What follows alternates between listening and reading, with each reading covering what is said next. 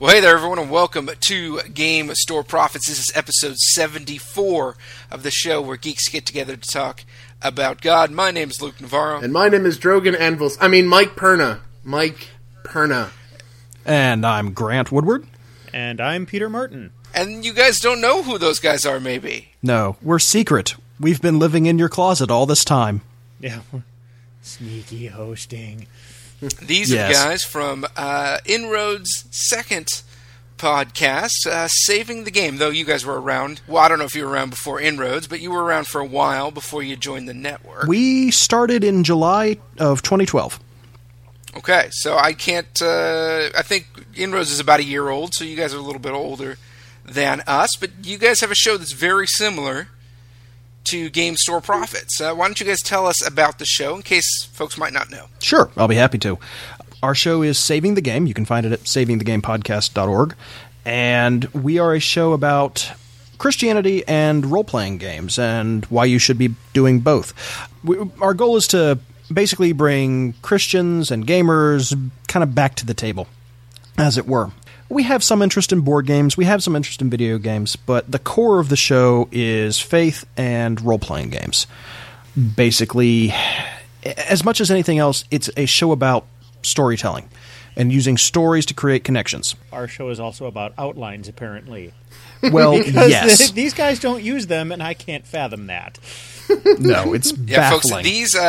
The differences between Game Store Profit and Saving the Game, we focus a little bit more on board games, they focus a little bit more on role-playing games, and they are dramatically more professional than we are.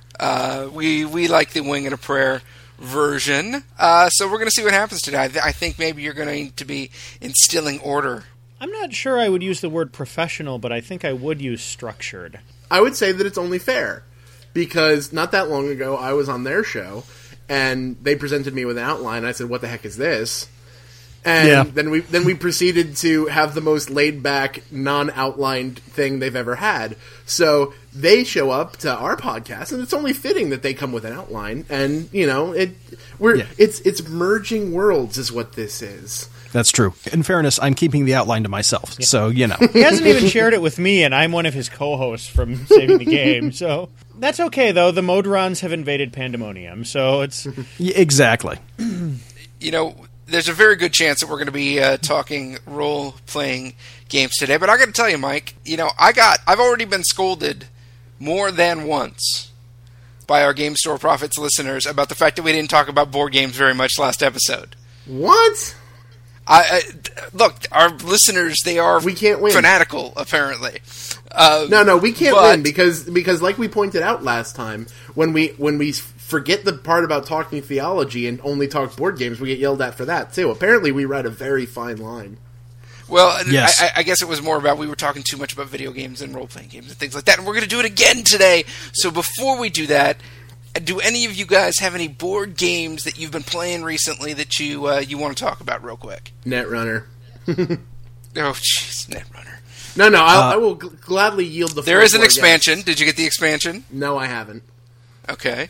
That's probably healthy, really. Healthy, Grant? Really? It's time to introduce you guys to a little Future Mike.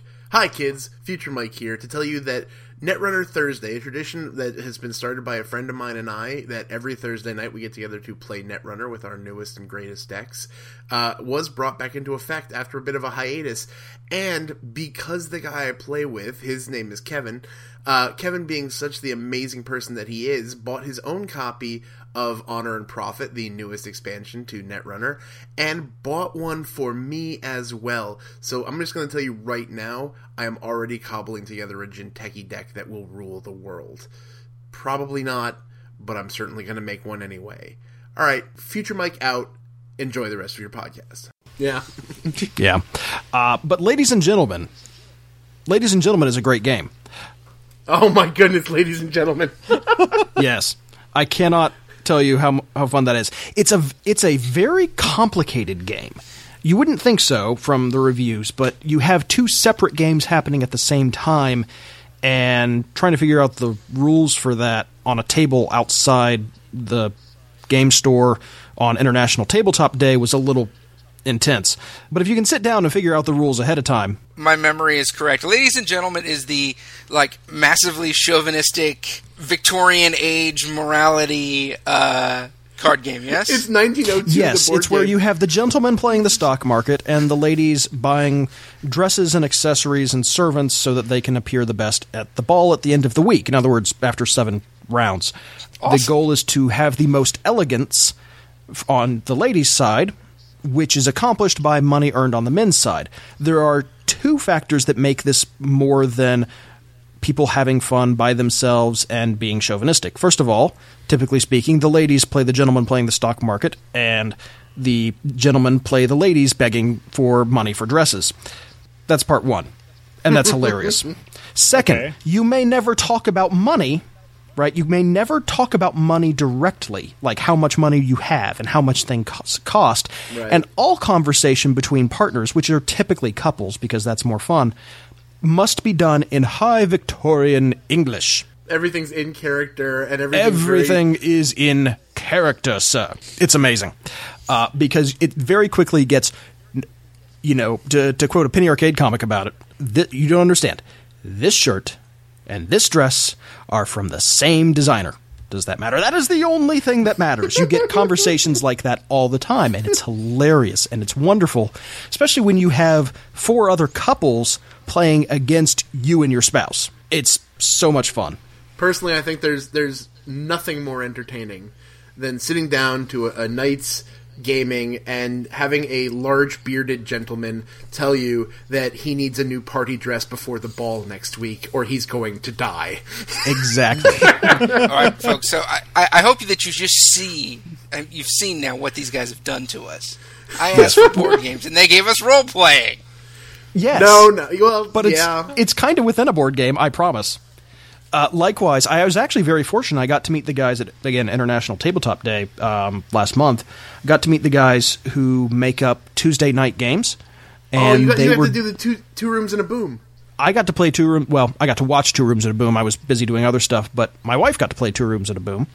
And a bunch of my friends, we were all swarming at our local game store, got to play Two Rooms and a Boom with the guys who made the game, which was really fun. That Kickstarter could not arrive in my mailbox any sooner without me going nuts. It's so cool. It's so cool. I am really tempted to try and pick up a copy at some point, even though I don't like kind of the werewolf style, who are you kind of games. Because I played like Avalon at International Tabletop Day. Wasn't my bag, really, but, it's just not my thing. Same reason I don't like Battlestar Galactica. Oh, I'm being secret, except I can't keep a secret, and I can't figure out anyone else's secrets, so that kind of ruins the game. I've often found out that in those games, I tend to be the one that, even if I'm telling the truth, people assume that I'm lying. Yeah, whereas people automatically just read me, apparently. I'm too easy. You should not there you play go. poker, in other words. No, I shouldn't, and I learned that lesson the hard way. Ooh. Yeah. The last time I played, I walked away with a significant profit because I got a straight flush, drew into it. It was amazing. And I wrote it out from there, and I said, you know what, that's probably the last time I should ever play. So I'm never going to play this better than I just did. It's kind of like the lottery. One of my coworkers gave us like the lottery gift tags one year with our Christmas presents. We exchange around a little bit at work. I won $120 off of the thing. It was like a multiply winning thing. I was like, well, there's my lottery luck for my entire lifetime. Never going to touch this. yeah, exactly. I've completely burned out that luck. Yeah. Yeah, and, as somebody who plays with dice on a regular basis, for all that I don't believe in luck, I do a lot of things to make sure my dice roll right. So Wait, it's a real thing, whatever anyone says and whatever I say. dice training? Dice training, organizing them properly on the table, making sure they're all grouped together so they don't get angry at each other, making sure I have all of them with the same color, making sure that they're in the right bag, you name it. Like, whatever works. Oh, wait, this one has rolled badly 3 times in a row. Out it goes. It goes into the cup. I was literally about to make fun of you for that, but then I was just playing D&D with my buddies earlier today, and I had to make sure that all my dice were in a row, in numerical order, Otherwise, everything it's the only aspect of OCD that has crept into my life is the order that my dice have to be in. See, and I have multiple sets of them here, and I do dice architecture between, like, actual rolls. Yeah. Because we tend to do a lot of in-character role-playing, and I'm kind of fidgety. So we'll be in the middle of our Shadowrun game, and I'll have, like, this nice, like, pyramid kind of a thing set up, and then I have to roll something, and I'm like, crud, what do I pull out of here? Well, the answer is knock it down and see what you get.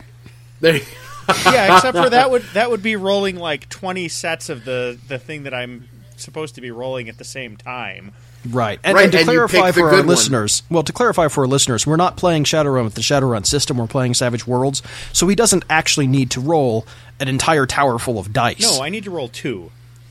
Yeah. A d6 and something else. Shadowrun, I had a character in Shadowrun 4th edition who had starting stats, like this was a basic starting character who ended up rolling 20 d6 for some stuff. It Was was he a troll? absurd.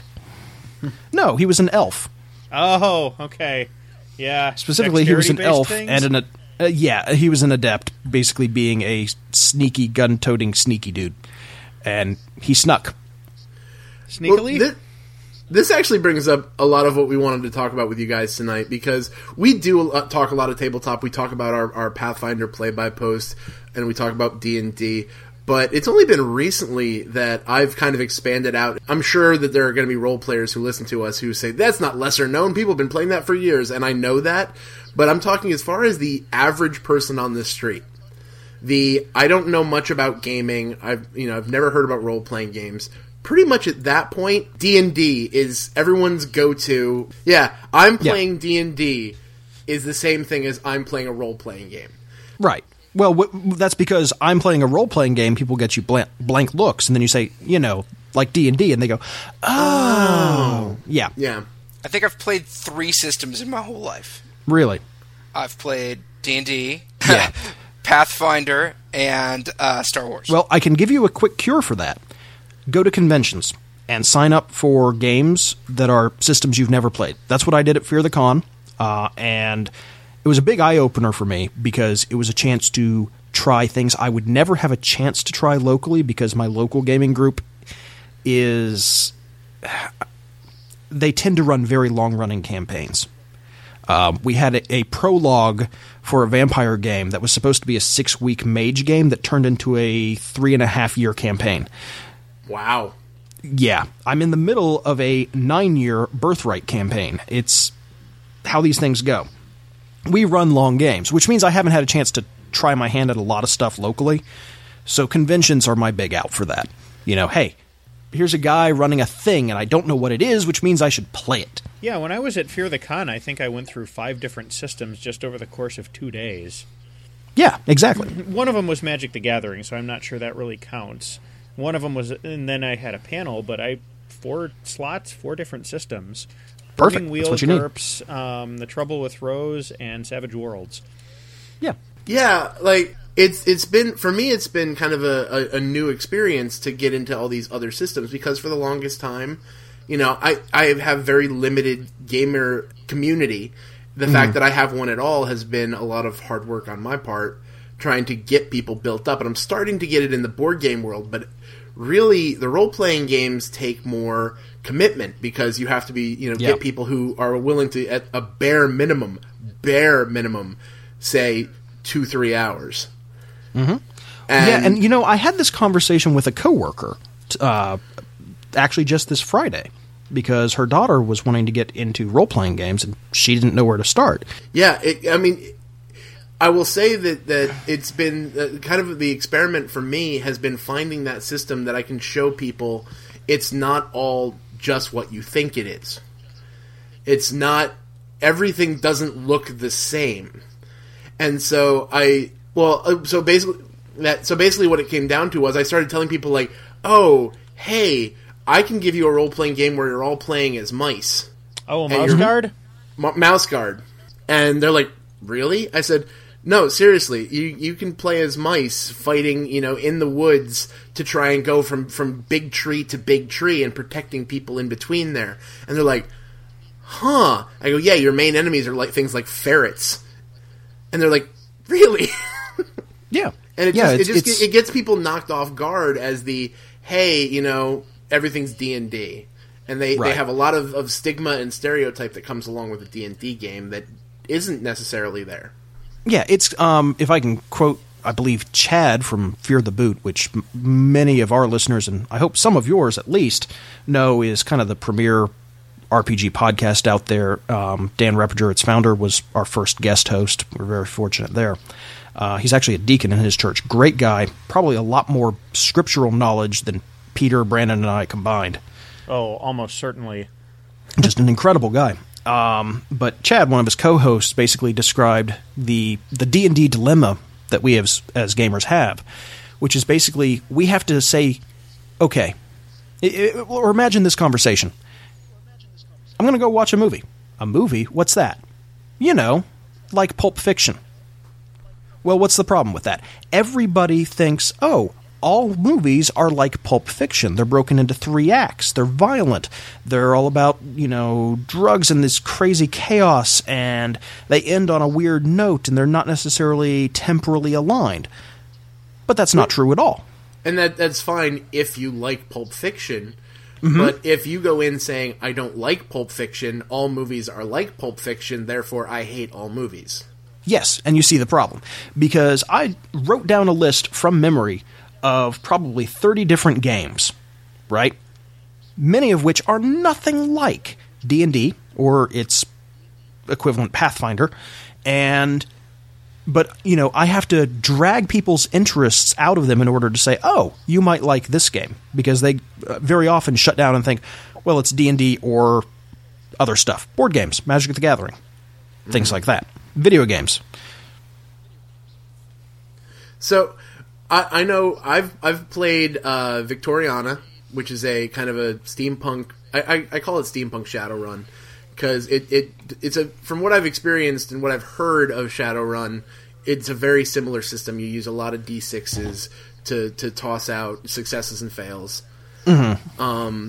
I've picked up Numenera, which I haven't played a full game of Numenera yet, and I really want to, which is Monty Cook's newest game. I've played a little bit. I haven't gotten a chance to look at the book for that, and I'm really anxious to. I got to look at a sneak peek. It's interesting. I would have to sit down and play it before I said I liked it or not. Well, like a lot of what ideas. Like a lot of what Monty Cook does, it's more about setting than game, if that makes sense. That makes a lot of sense. It definitely is a lot of play in this world, look at this cool thing, without necessarily tying it all together, which I'm okay with because, quite frankly, if I have the ability to make my own stuff, that's just better for me anyway. Like, right. I get really annoyed when I'm playing, like, D&D and, like, a specific section of D&D, like, we're only playing this, and these are the cities, and these are the people, and you have to know these people and cities. Oh, yeah. Yeah. One of the funny things about D&D is that very often there's as much setting crunch as there is system crunch to learn. Okay, how do people interact in this particular place? Who are the power brokers? Who are people I need to look out for? Who are people I can kind of step on? What's my position in the world? When does the train come? There's a lot of setting you have to know. Right. That's especially true of published settings, but really even stuff you're coming up with on the fly, you eventually have to learn. It's easier as you come up, if you come up with it as you go, but it's a problem. And D&D and a lot of other games like it, they make their money off of the crunch, right? They sell books full of character options, combat stuff, maps. They sell magic miniatures. Items. They books full of magic items. I mean, when I was playing D&D 3.5, we would show up with a crate of books for our campaign.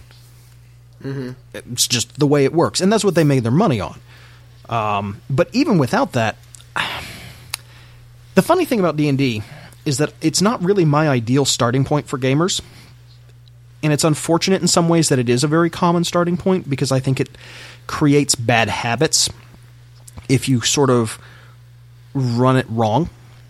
What and I'm going to say wrong. Be your ideal starting point for gamers, Grant? Yeah, I was just about to say, it's going to depend on a lot on what somebody's existing interests are. If someone's a big Star Wars fan, Star Wars Edge of the Empire is a great place to start. Gets them into the concept.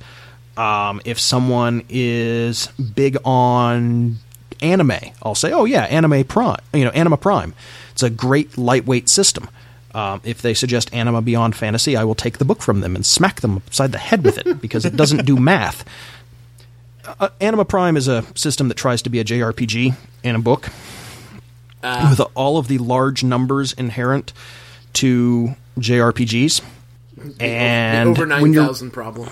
Kind of. The over 255 as a stat problem.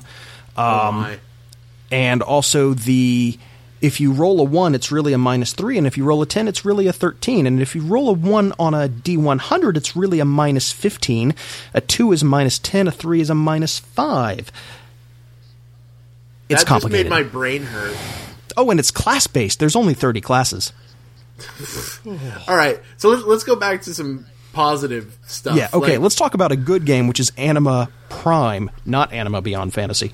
It's by Christian Griffin, who's a really interesting author. It's a great lightweight system. If they're interested in anime or JRPGs, that's where I'd go with that. If it's more traditional Japanese feudal Japan, Legend of the Five Rings, great place to start. History, Ars Magica is actually an interesting place to start because it's quasi-historical fantasy set in kind of the Middle Ages. I would say for history, you could also do worse than to go with one of the GURPS historical settings. Well, GURPS, listen, we almost have to talk about GURPS as its own thing because there's so much of it. Yeah, and we probably Westerns, should. Yeah, we should. Westerns, Aces and Eights, Dogs in the Vineyard, Deadlands, kind of depending on the exact stuff that they want. If they want kind of a fantasy horror Western, Deadlands is great. If they want a very realistic Western setting, Aces and Eights, which uses transparent targets for your dice, which is really cool. Basically, you lay it on top of an outline. The center is a 25. You're rolling a d20 plus modifiers, right? If you get 25 or better, you hit your target. If you roll something below that, there's a radiating ring outward, basically showing where the shot actually lands. Huh. So it's, okay, I want to shoot the gun out of his hand, but you roll really badly. Oh, that shot him in the neck. Yeah. And it's right there, right? Like your transparency that you're laying on top of this outline is right there. And the company that makes it, which escapes me at the moment, they make all sorts of different silhouettes that you can use, like people peering around corners with guns, people on horses, all this cool stuff. It's a really neat thing. I think Aces and Eights, isn't that Kenzerco? Yes, Kenzer, thank you. I will say that, I had a whole new appreciation. Sorry, go ahead. I had a whole new appreciation for the Kenzer stuff because I got to meet, all of the people who made Kenzer at last Gen Con. It was, I mentioned it in past episodes. Basically, Derek White said, "Hey, Mike, I'm going to dinner with some people. You want to come?" And I wasn't doing anything. So I said, "Yeah, sure." And I go, "Why are all these names sounding vaguely familiar to me?" And they're like, "Oh yeah, he did Aces and Eights. She does this one. He does that one." I'm like, I don't deserve to be at this table. Yeah, the old "can I touch you" problem. Yeah. Yeah, I hear you. Horror, it's kind of the other big starting point, but the World of Darkness games are not a bad place to start. Give a kind of a pitch for World of Darkness, because that encompasses some crazy stuff. It does. It's a very big thing. The World of Darkness is really White Wolf's setting.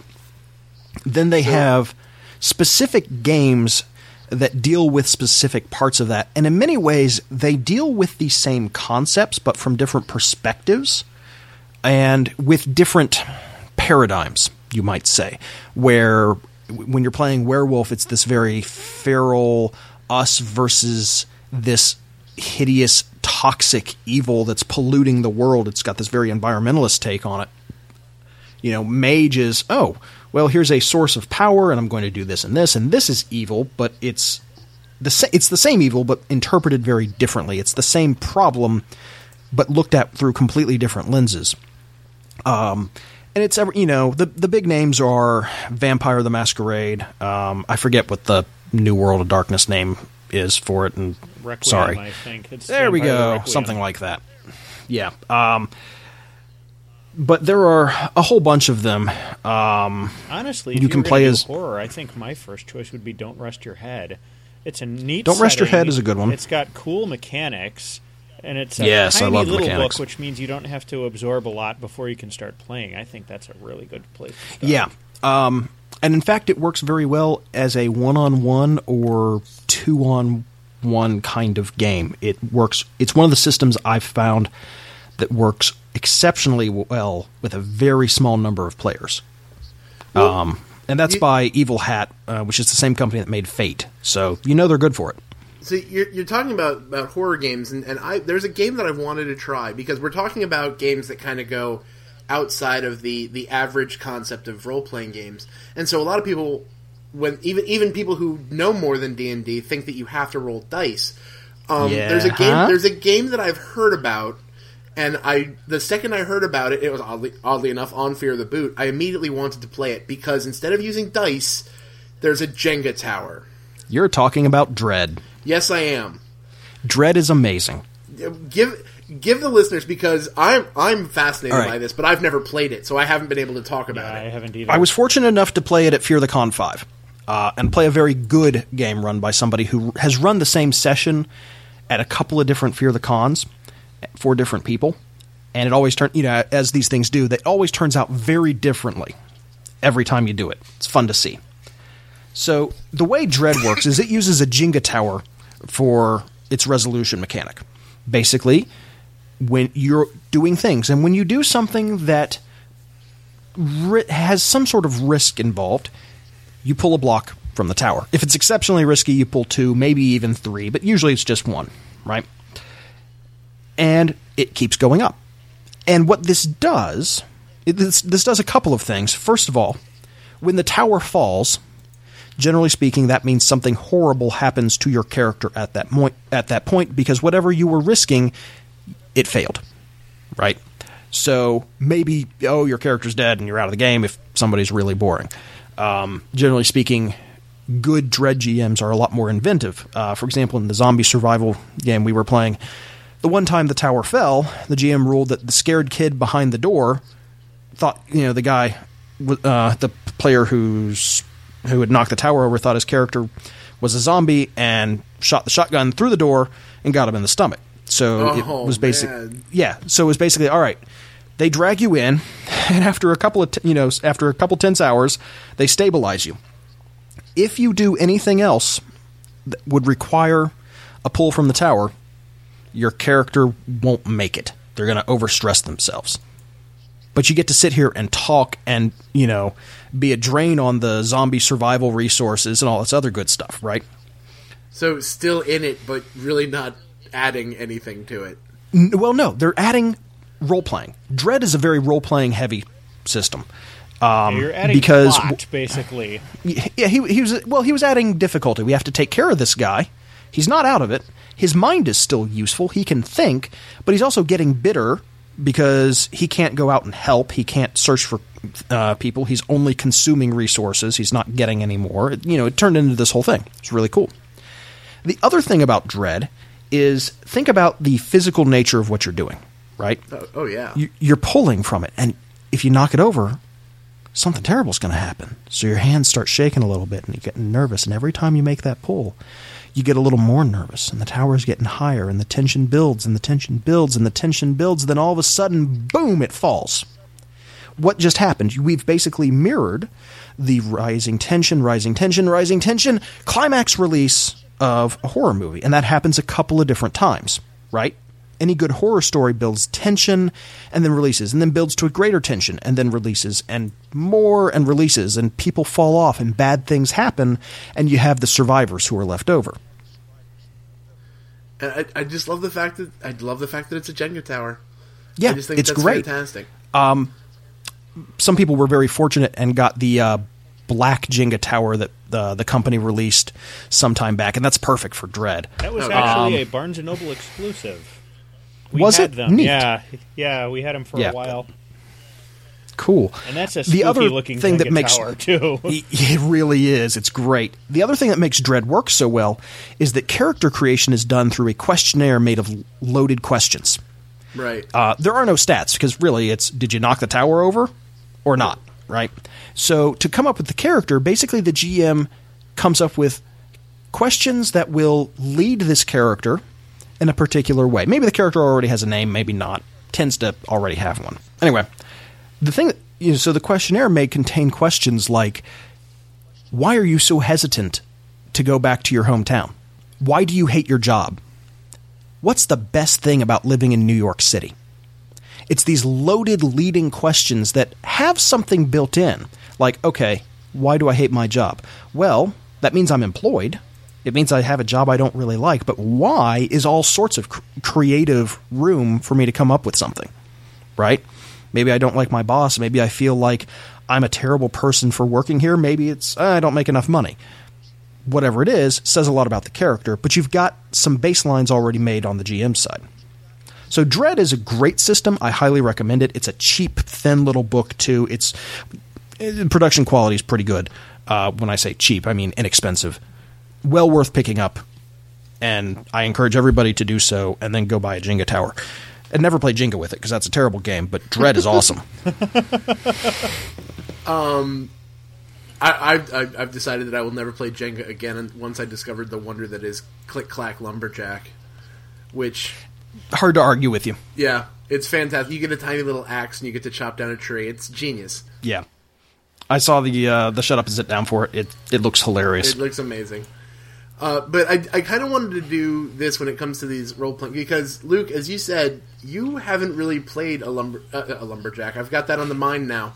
You've actually probably played a lumberjack recently. What I'm saying is you haven't played a role-playing game in a while. And so... I haven't. I think it's probably been at least a year since I've played a...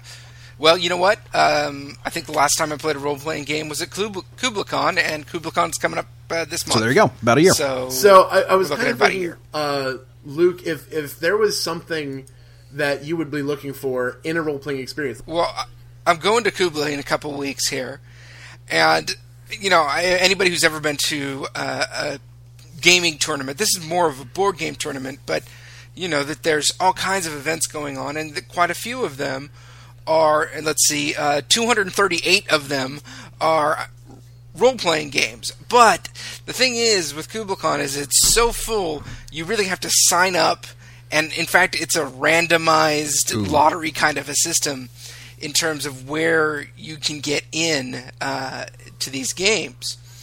And so I kind of want to have some I don't know, guidance as to which games I sign up for, knowing that I might not even get into I'll go back to my original suggestion regarding cons. Anything you haven't played before. I would say anything that you haven't played before that sounds interesting thematically. Well, yes. I mean, if it's, you know, wall painting and watching paint dry, the RPG, maybe not. Okay, but I mean, it even goes further than that, because there were a bunch at the latest Fear the Con that were based on, like, My Little Pony or 80s cartoons that I didn't watch, or other stuff that I have, like, other outside media that I have no baseline with. I don't think I'd have much fun in Fear those. Fear the Con has a lot of pop culture reference games. It's interesting that way. I blame Mikey Mason, personally. Yeah. Mikey Mason's a great geek comedian. Well, if you can tolerate strong language, well worth listening to. But, yeah, I mean, you got to be interested in the topic material, right? You got to think, oh, hey, maybe this is a good game. But I would say find games you haven't played before, because one of the best things that helped me was going to Fear the Con. And I haven't been able to go in the past year or two, and it's really upset me. But going to conventions and playing under different GMs, under different systems.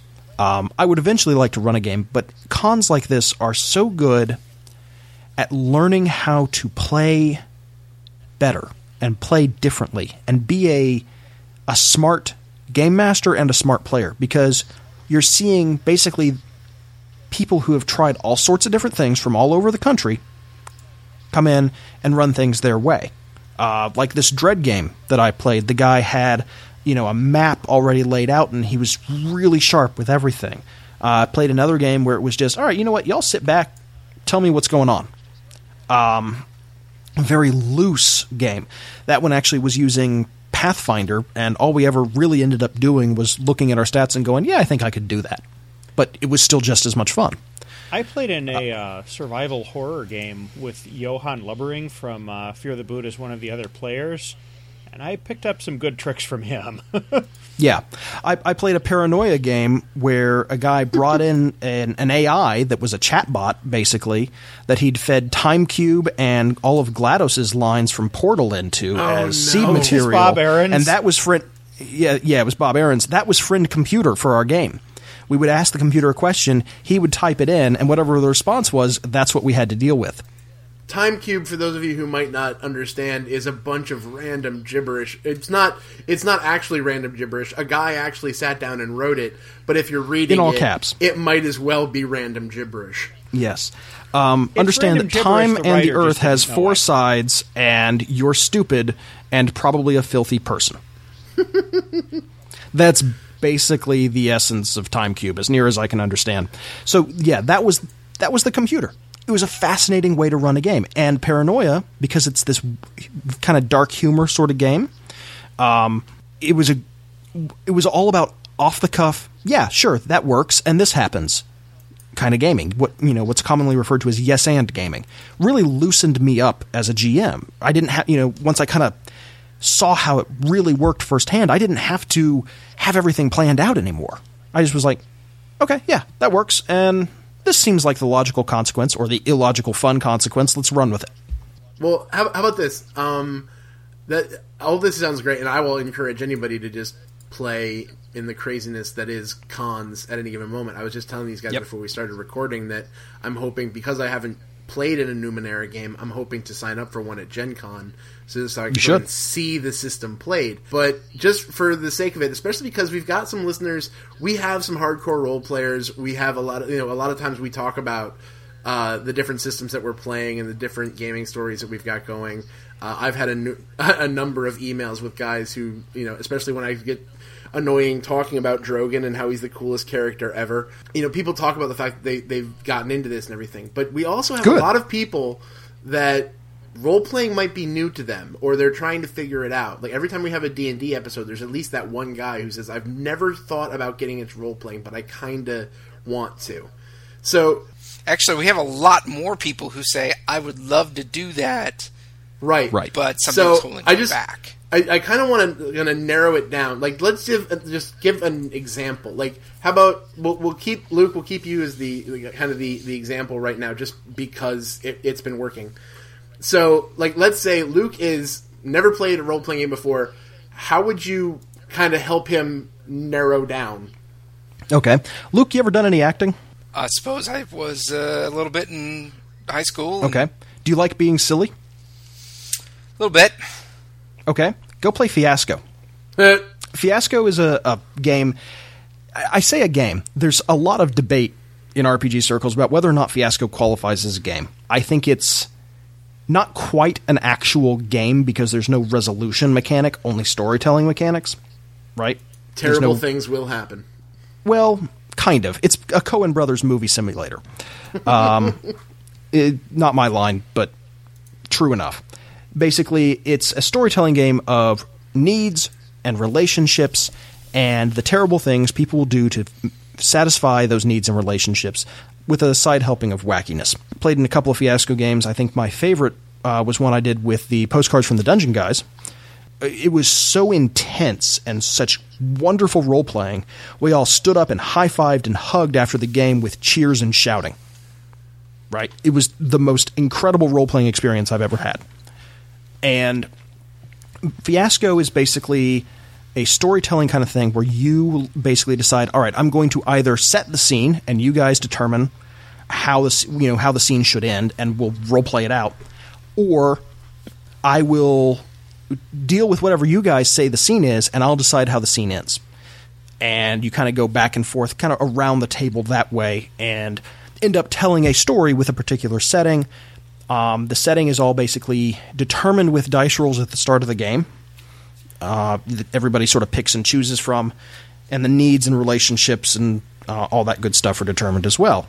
So it's very much a improv storytelling with a little bit of game in it, and it's a great way to loosen yourself up for role-playing, to get into the idea of it, to set some good habits, basically role-playing instead of rolling dice and saying, I hit him. Yeah. So let me throw out another kind of similar question for you guys, a situation I get a lot. So let's say you've got maybe 2 or 3 people, and they've never played a role-playing game in their life. They're interested in doing it, but they don't want to just show up at their friendly local game store and be like, hey, can I play in a game? They're a little too shy to do that. Understandable. So they think, like, they have this normal geekery that we all do, right? They grew up, they watch Star Wars, they love Lord of the Rings, maybe they're into comic books, whatever. But they go, one of them, maybe goes to the friendly local game store and looks at Pathfinder, looks at D&D, looks at the Game Master's Guide and goes, I can't do this. This is way too much. What would you recommend for that 2 or 3 people group who've never played before? Something that, like, maybe doesn't have a game master, or who is maybe a little bit more kind of group-driven. Something that they can try for their first experience in role-playing. Sure. Inspectors is a great choice. It's INSPECTRES. Think Ghostbusters franchising and Paranormal Pest Exterminator. Awesome. It's great. The book is about as thin as a credit card. It's an incredibly small book.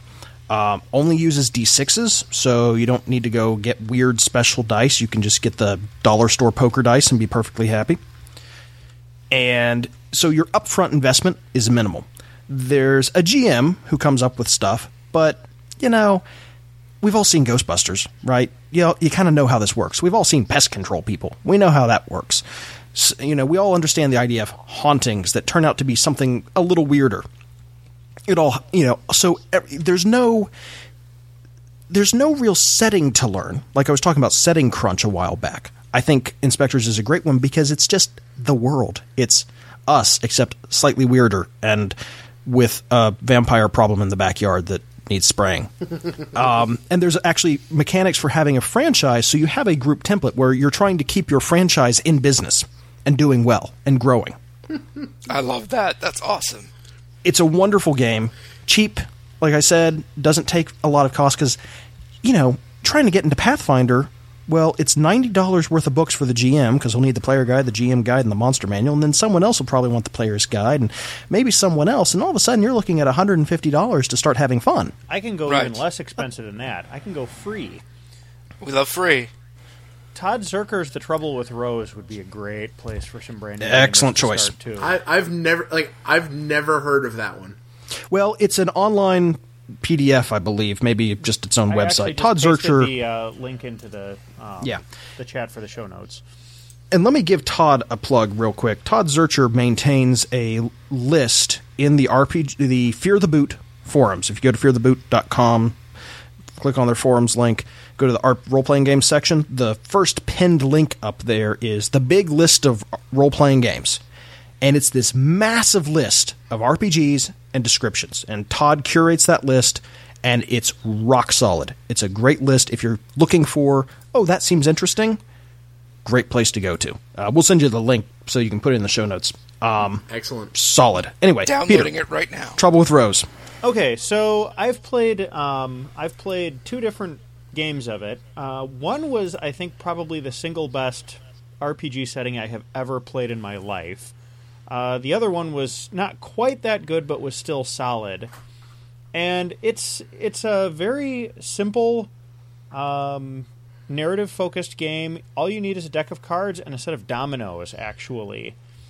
And you basically use the cards and the dominoes with like a scenario that's presented as kind of the cues for your character's motivations and your goals as the story progresses. And then people just go back and forth, setting up scenes and reacting to each other. It's really a very simple, fluid, fun game that tends to generate very good stories that are memorable and make even me, who doesn't really like actual plays, wish that there was a tape recorder in the middle of the table when they're done. So Yeah. I'm immediately intrigued because I've been looking for ages. I've always thought that a deck of cards would make a fantastic randomizing agent in a role-playing game, but I can't find... Oh, yeah. you don't really use it as a randomizing agent, though. You use it to find out your motivation, really, at the beginning. So I suppose it's not an ongoing randomizing agent, I should say. It's used Right. once at the And beginning there are actually of a the lot of games out there that use decks of cards, different decks of cards, actually. Some use Savage tarot Worlds cards. uses them for many. initiative.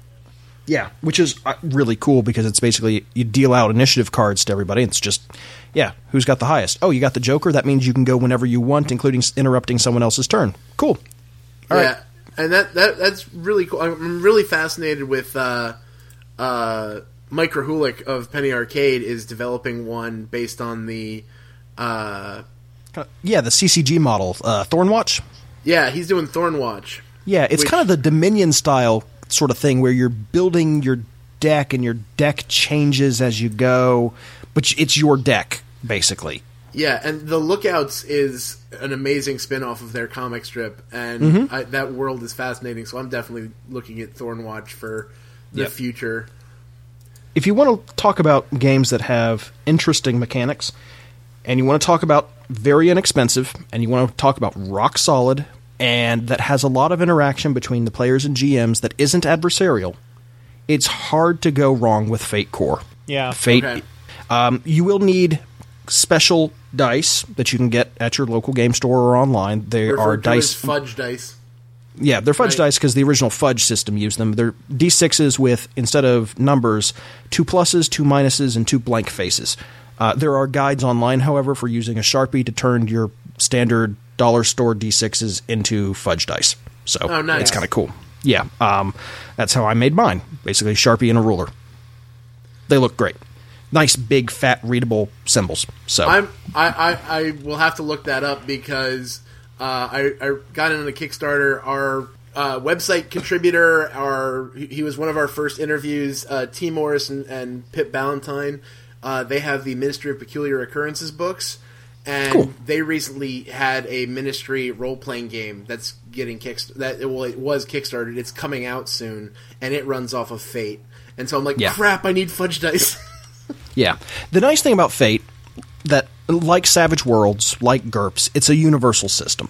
GURPS is not quite as universal in some ways. I'll let Peter talk more about GURPS. He's played it. I haven't. I've actually and written a little Peter bit actually, for it, too. yeah, Peter has actually contributed to GURPS, which is pretty cool. But Fate Core is, it's a very solid system. It's got a tiny bit of crunch, but not very much. And for people who don't know the term, crunch is basically rules you have to know in order to play the game, or be able to look up at a moment's notice. Games like Dungeons and Dragons with movement rules and range and who can do what when and counting actions and all that, they're kind of crunch heavy. Lots of stats you have to be juggling at once. Less crunchy systems have minimal stats that you're keeping track of at any given time. And that So, would be the just fiasco a quick and trouble with Rose End of the Spectrum. yeah those don't have any Right. crunch really, and Fate Core is very minimal crunch. You can go even lighter than that with Fate Accelerated, which is a great, in my opinion, it's a great con game because you kind of make up things as you go in some cases. So you can have kind of the outline of a character, but people can fill in the character as they play. And it's even fewer stats, and it's very simple. Great for a quick pickup game. Okay, we're quickly approaching the hour, and so I want to make sure that we kind of I kind of want to bring this to a close. It's going to take us a while, but I do want to start getting here. So there's really two things I want to end on, and you can either have an opinion or not. But there's two. One, I want to get one off the wall. Nobody knows about this game, but it's a great game. Recommendation, and I'll actually start with that one, so it gives you guys a second to think about it. And Okay. don't have to go into too long of a long-winded speech about it, but just throw it out there and give the pitch. And for me, that game is Everyone is John. Good choice. The concept of Everyone is John is that every player in the game is one of John's personalities, and you are all fighting for control of John. Yes. It And- uses a single D6 for the Yep. table as its resolution mechanic. So everything is every personality has a goal, ranging from I want to get John a girlfriend all the way up to I want to blow up a building. Like everything in between. And you are basically doing what you can to vie for control of John and bring him to your goal. It's ridiculous, it's insane, but oh my goodness, I've some of the most fun I've ever had trying to be a personality of one person. Sweet. I've already given mine, The Trouble with Rose. I think that's the one I'm going to stick with. Okay. It sounds fantastic, so I It is totally really back good. that. I honestly, I would say that has probably the highest consistent results of any small RPG I've ever played. Hard to argue with that. Luke, you got a recommendation? Well, like I said, I've only played maybe 3 role-playing game systems in my whole life, so this is not my area of expertise. I'll leave this to you guys. Okay. Which of those 3 did you like the most? That you would be like, oh, hey, I really want to play this more. You know, I think for me, the Star Wars system is probably the one I enjoyed the most. Edge of the Empire? Just because... No, it was the original one. Oh, WEG D6 Star Wars? Yeah, and basically just because I enjoy playing a Wookiee. How can you not? Nothing wrong with that. All right.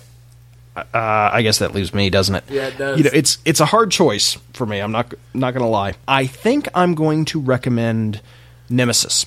Nemesis is a free game put out by Greg Stolze, who was an Unknown Armies writer, has done Delta Green, a lot of Delta Green work for Call of Cthulhu-like stuff, kind of modern Call of Cthulhu instead of 1920s Lovecraft.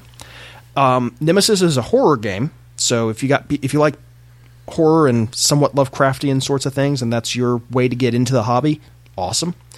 It uses the Insanity system from Unknown Armies, which was an excellent and overlooked game in its own right, but it uses that, which is a lot more complicated and in-depth and really gives your character interesting progressions in multiple ways as you go crazy from dealing with things beyond mortal reckoning. And it also uses the one-roll engine system for everything else, which is gritty and a little bit scary. You know, you don't have hundreds of hit points to soak damage with. You're not this invincible warrior dude. You're just kind of a scared guy with flesh that hurts a lot. And it's great for horror settings like that. And because it's free, I think it's a great game to pick up for people. It's just, you need a fistful of D10s and you're ready to go. Nice. All right. The next thing, you mentioned it earlier. There was a phrase you kind of threw out there right at the very beginning. Basically says that everyone should be, and you use the word should, everyone should be role-playing. Yes. I can totally back that. I will totally back that statement. But kind of, I wanted to hear from you guys especially. Why do you... I mean, you guys... Your whole podcast is fashioned around role-playing games. So... I mean, I'd like to, in our defense, I think it's fashioned around our faith and role-playing games. And that is of exactly... the two, Yes. one of those really does come first. So Yeah. I would say for just kind of the preamble, we did some episodes that deal with this a little bit, and if you really want to hear our opinions in depth on this, episodes 1, 25, and which one was Derek White? 38 or 39? 39? Okay. 38. At I'm not any rate, sure. He's recent. Yeah. He's really recent. Yeah, Go listen to our it. first episode, our episode with Jack Birkenstock, which was 25, and our episode with Derek White cover this in great detail. We're just going to give you kind of a high-level as does our episode answer with here. Dan Reppiger, actually. Yeah, our episode yeah. with Dan Reppiger did it, too. Yep. So, anyway, go look through our backlog. They're all good. You should listen to all of them. Now that we're done SavingTheGamePodcast.org. plugging ourselves, Right. Boy, where do we even start? I'll tell you where I'll start. I'll tell you exactly where I'll start. There's a quote that we use all the time from C.S. Lewis. Ah, yes. The value of myth is that it takes all the things you know and restores to them the rich significance which has been hidden by the veil of familiarity.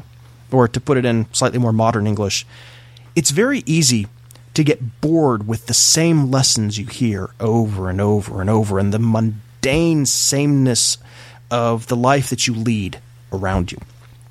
And when you're playing a role-playing game, when you're stepping into someone else's shoes, a person that you are creating and carrying around in your head and your friends' heads, you get a chance to relearn all of those things, to tell stories that are familiar, because they're coming from you. They're you as might have happened somewhere else, right? You can never play a character that doesn't have any element of you in it.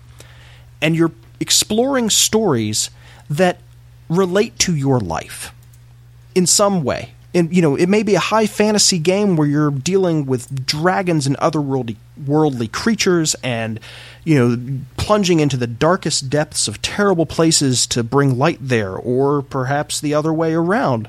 But it all ultimately relates back to you, and those stories that you are participating in change you. So one of the things that we try and do is talk about telling the right kinds of stories. Not necessarily, that everything has to have the Christian brand on it, but telling stories that help you as a Christian. Maybe, you need a chance to be someone else for a little while and understand them. Maybe you need to work out issues. One of the things that I've been so happy that we got a chance to do is talk with Jack Birkenstock, who's the executive director of the Bodhana Group, who uses role-playing games, tabletop role-playing games, as therapy for sexually abused children and children who are sex abusers.